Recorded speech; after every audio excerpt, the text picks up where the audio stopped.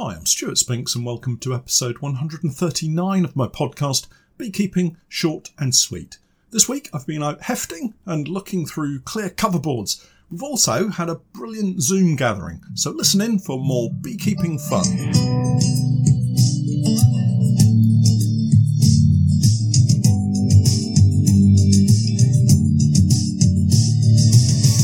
Beekeeping Short and Sweet. A beekeeping podcast for the inquisitive beekeeper with a short attention span. A beekeeper, in fact, just like me. Welcome back, everyone, to my weekly podcast. For those of you only just finding us, you are very welcome. Do take a look at the earlier podcasts that we've produced. We've got lots of top tips and techniques that we've discussed over the time that I've been publishing this small but perfectly formed beekeeping gem, even though I say so myself. Just long enough to get a little bit of info out to you, but not so long as to send you to sleep. Well, hopefully not. Something I do enjoy is listening to audiobooks, but the big problem I find with these is the only time I really get to listen to them is late at night before I go to sleep. So one chapter could last me a fortnight as I hop back to find the last section that I can recall. And I'm hoping that my podcast isn't quite the same for you guys. Anyway, I'm really not too clear on how the weeks seem to flash past me at the moment. I know I've been busy getting the beeswax wraps out, and there are always a few jobs, well, lots of jobs that kind of impose themselves on me, but the weekly podcast seems to come round faster and faster. One of the nice things about the podcast is it does force me to sit down and have a think about what's been happening, where I'm at, and what I'm going to share with you all each week. Zoom meetings are currently popping up at a rapid rate. It seems you can log on and attend a beekeeping Zoom meeting almost every day of the week. Certainly that's what Katie seems to be doing right now. And the breadth and depth of knowledge out there is quite frankly staggering. For my part, I've been invited to talk at a couple of association meetings. Currently, I think they'll be on Zoom, but one scheduled for March next year may be an actual meeting in an actual hall with real people. We'll just have to wait and see how the virus vaccine progresses. Something of a new experience after all this time of being locked down, I guess, and having to stick with the socially distanced rules that we've got. I say socially distanced, but that's what the commercial beekeepers lot is for most of the time, lockdown or not. Obviously, the team help out, but on a day-to-day basis, I can quite easily go for an entire spring and summer without really seeing anyone. I guess bee farmers are perfectly suited to a lockdown scenario. We spend most of our time visiting isolated apiary locations, checking our bees, eat, sleep and repeat. What's not to love about that, though, through the active season?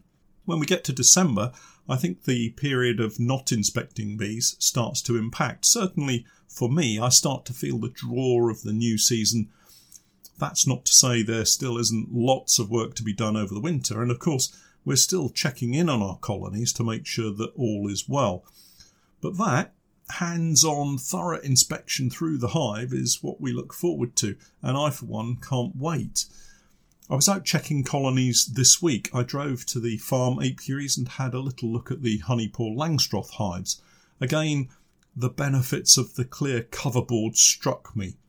It was a beautifully clear, cold day, and we'd had a remarkably cold night, leaving the grass covered in frost and the trees heavy with a coating of ice hanging from their branches. It was a foggy night, so the freezing fog effect meant the trees were thick with ice. What was really nice was that the sun still had a remarkable amount of heat in it when you caught it just right. Standing beside a beehive with a heavy frost on the ground, you could be forgiven for thinking it would be heavy coats and gloves weather, but the warmth from the sun took the chill away quite quickly. That was until I was hidden from view by the trees that back onto part of this particular apiary. Then the temperature seemed to tumble quite quickly. A quick look under the roof of each hive with clear coverboards showed active bees in large colonies. Not clustered particularly tightly, but certainly not outflying either. There was a little condensation on the coverboard, but nothing to be concerned about really. In the old days of just wooden national hives, beekeepers, like myself, would be placing a couple of matchsticks between the crown board and the brood box to allow a little additional ventilation. A practice that I'm sure some beekeepers still perform, but it's not something I've ever really done with any regularity, and for the most part I've never seen the damaging mould that seems to inflict some beekeepers' colonies. I've had some colonies that have found the condensation problematic, but for the most part they seem to cope more than adequately with it. The beauty of the clear plastic coverboards in this situation is twofold.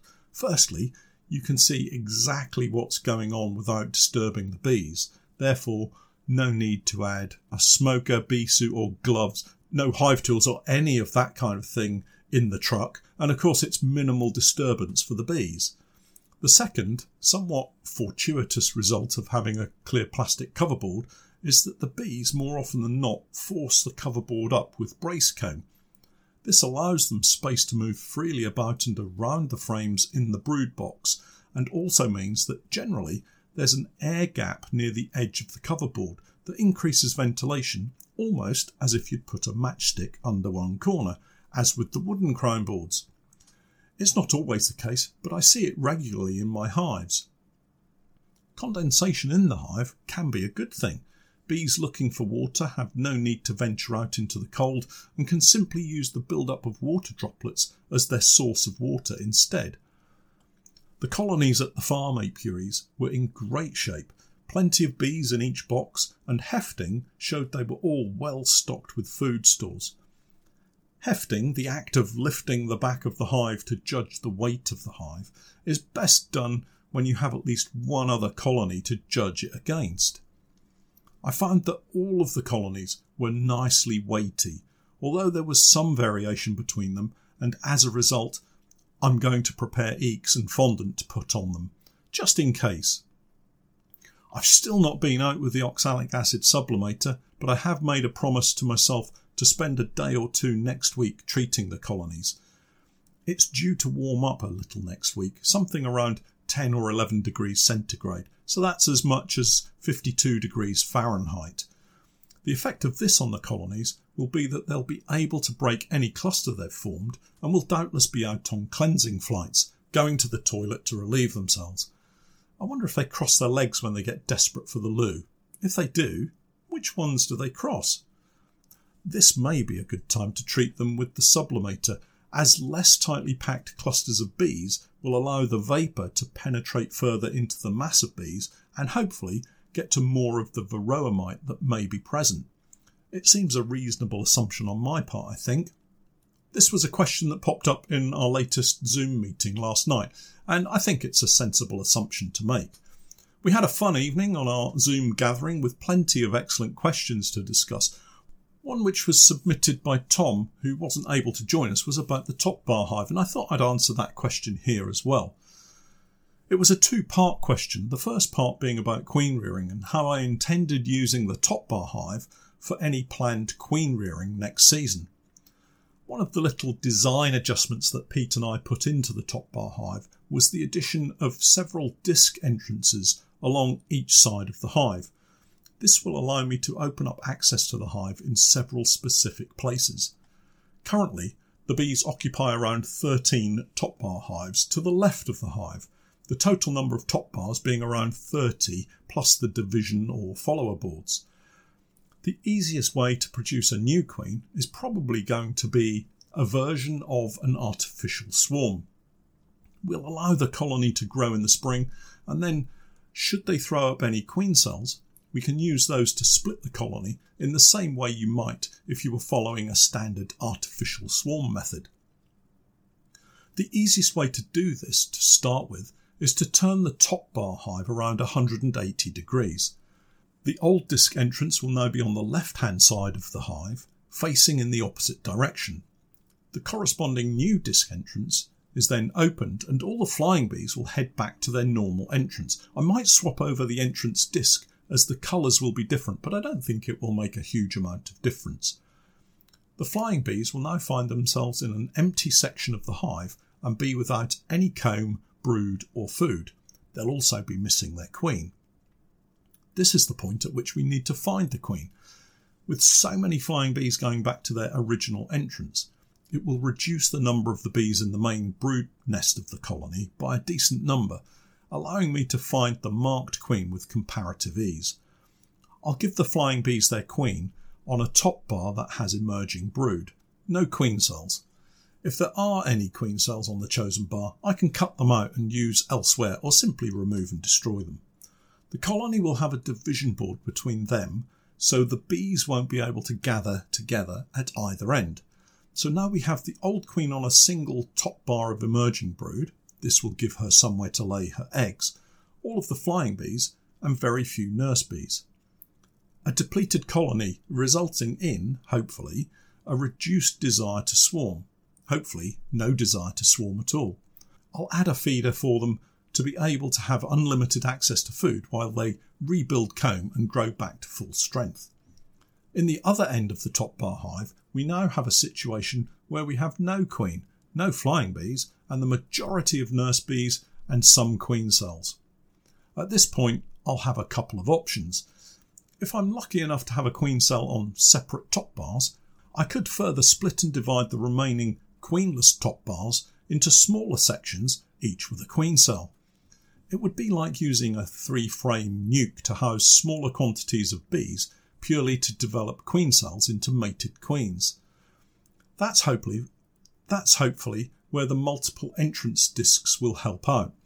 We could open up all of them and have a total of maybe 7 mini mating nuke sections and one containing the old queen. The other option would be to remove all bar one of the queen cells and leave just the one sealed queen cell to develop into a new queen, very much in the style of an artificial swarm. I can see that if this works really well, I may then find myself with multiple smaller colonies that will need to be rehoused before overcrowding sets in and they all decide to swarm.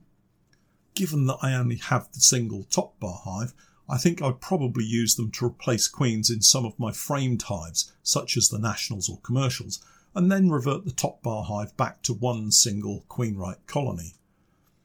That all sounds very simple, doesn't it? Hopefully, I can put exactly this process into place when we reach the new season, and we can put together a series of videos showing it working out just fine. But we all know how beekeeping can be, though, so we'll have to wait and see. The second part of Tom's question related to taking a crop of honey off the top bar hive and how this is achieved without being able to put the top bars in an extractor. Well, this is one of those situations I've not yet had to deal with. This year, I didn't take any honey from them at all, preferring to leave them everything, just to make sure they had comb in which to store food for the winter. It was interesting, actually, to see how quickly they built new comb late in the season, around August and September, as I put syrup and then fondant in the feeder. This implies they could manage some loss of comb and rebuild quite quickly if they had to. Looking forward to next season, I will take some honey from them, but I don't think it will be anything like the amounts of honey I would remove from a standard framed hive. I may be pleasantly surprised, you never know, but if I go on to split the colony, that will undoubtedly reduce the honey production, and any spring crop will be left for them to use as we build them back up for the summer. Getting back to the removal of honey, and without any prior experience with top bar hives, I'm thinking I'll simply take a top bar full of honey and cut the comb close to the bar, leaving a strip of maybe an inch or so. The removed comb can go into a honey bucket to prevent robbing, and the top bar can go straight back into the hive to be rebuilt. The trick here, I'm guessing, is to make sure you don't remove so much that the bees have a massively reduced area and are forced into swarming, or that we rob too much food and leave them starving. Either way, I'll definitely be cautious about how much I'll take from them, but I do want to try some of the honey from the top bar hive. Once we have it in a honey bucket, I think mashing it and draining the honey from the wax comb, or maybe cutting sections from it and eating it as cut comb, will be the way forward. All of this talk of honey harvest is getting me really excited for next season already, and we still have Christmas to look forward to. How exciting! Well, that's it for this week. Thanks to everyone who joined me for last night's Zoom meeting. Details for next month's gathering on the 10th of January will be available on my Patreon page and social media in due course, and I'll catch up with you all again next week. But until then, I'm Stuart Spinks, and that was Beekeeping Short and Sweet.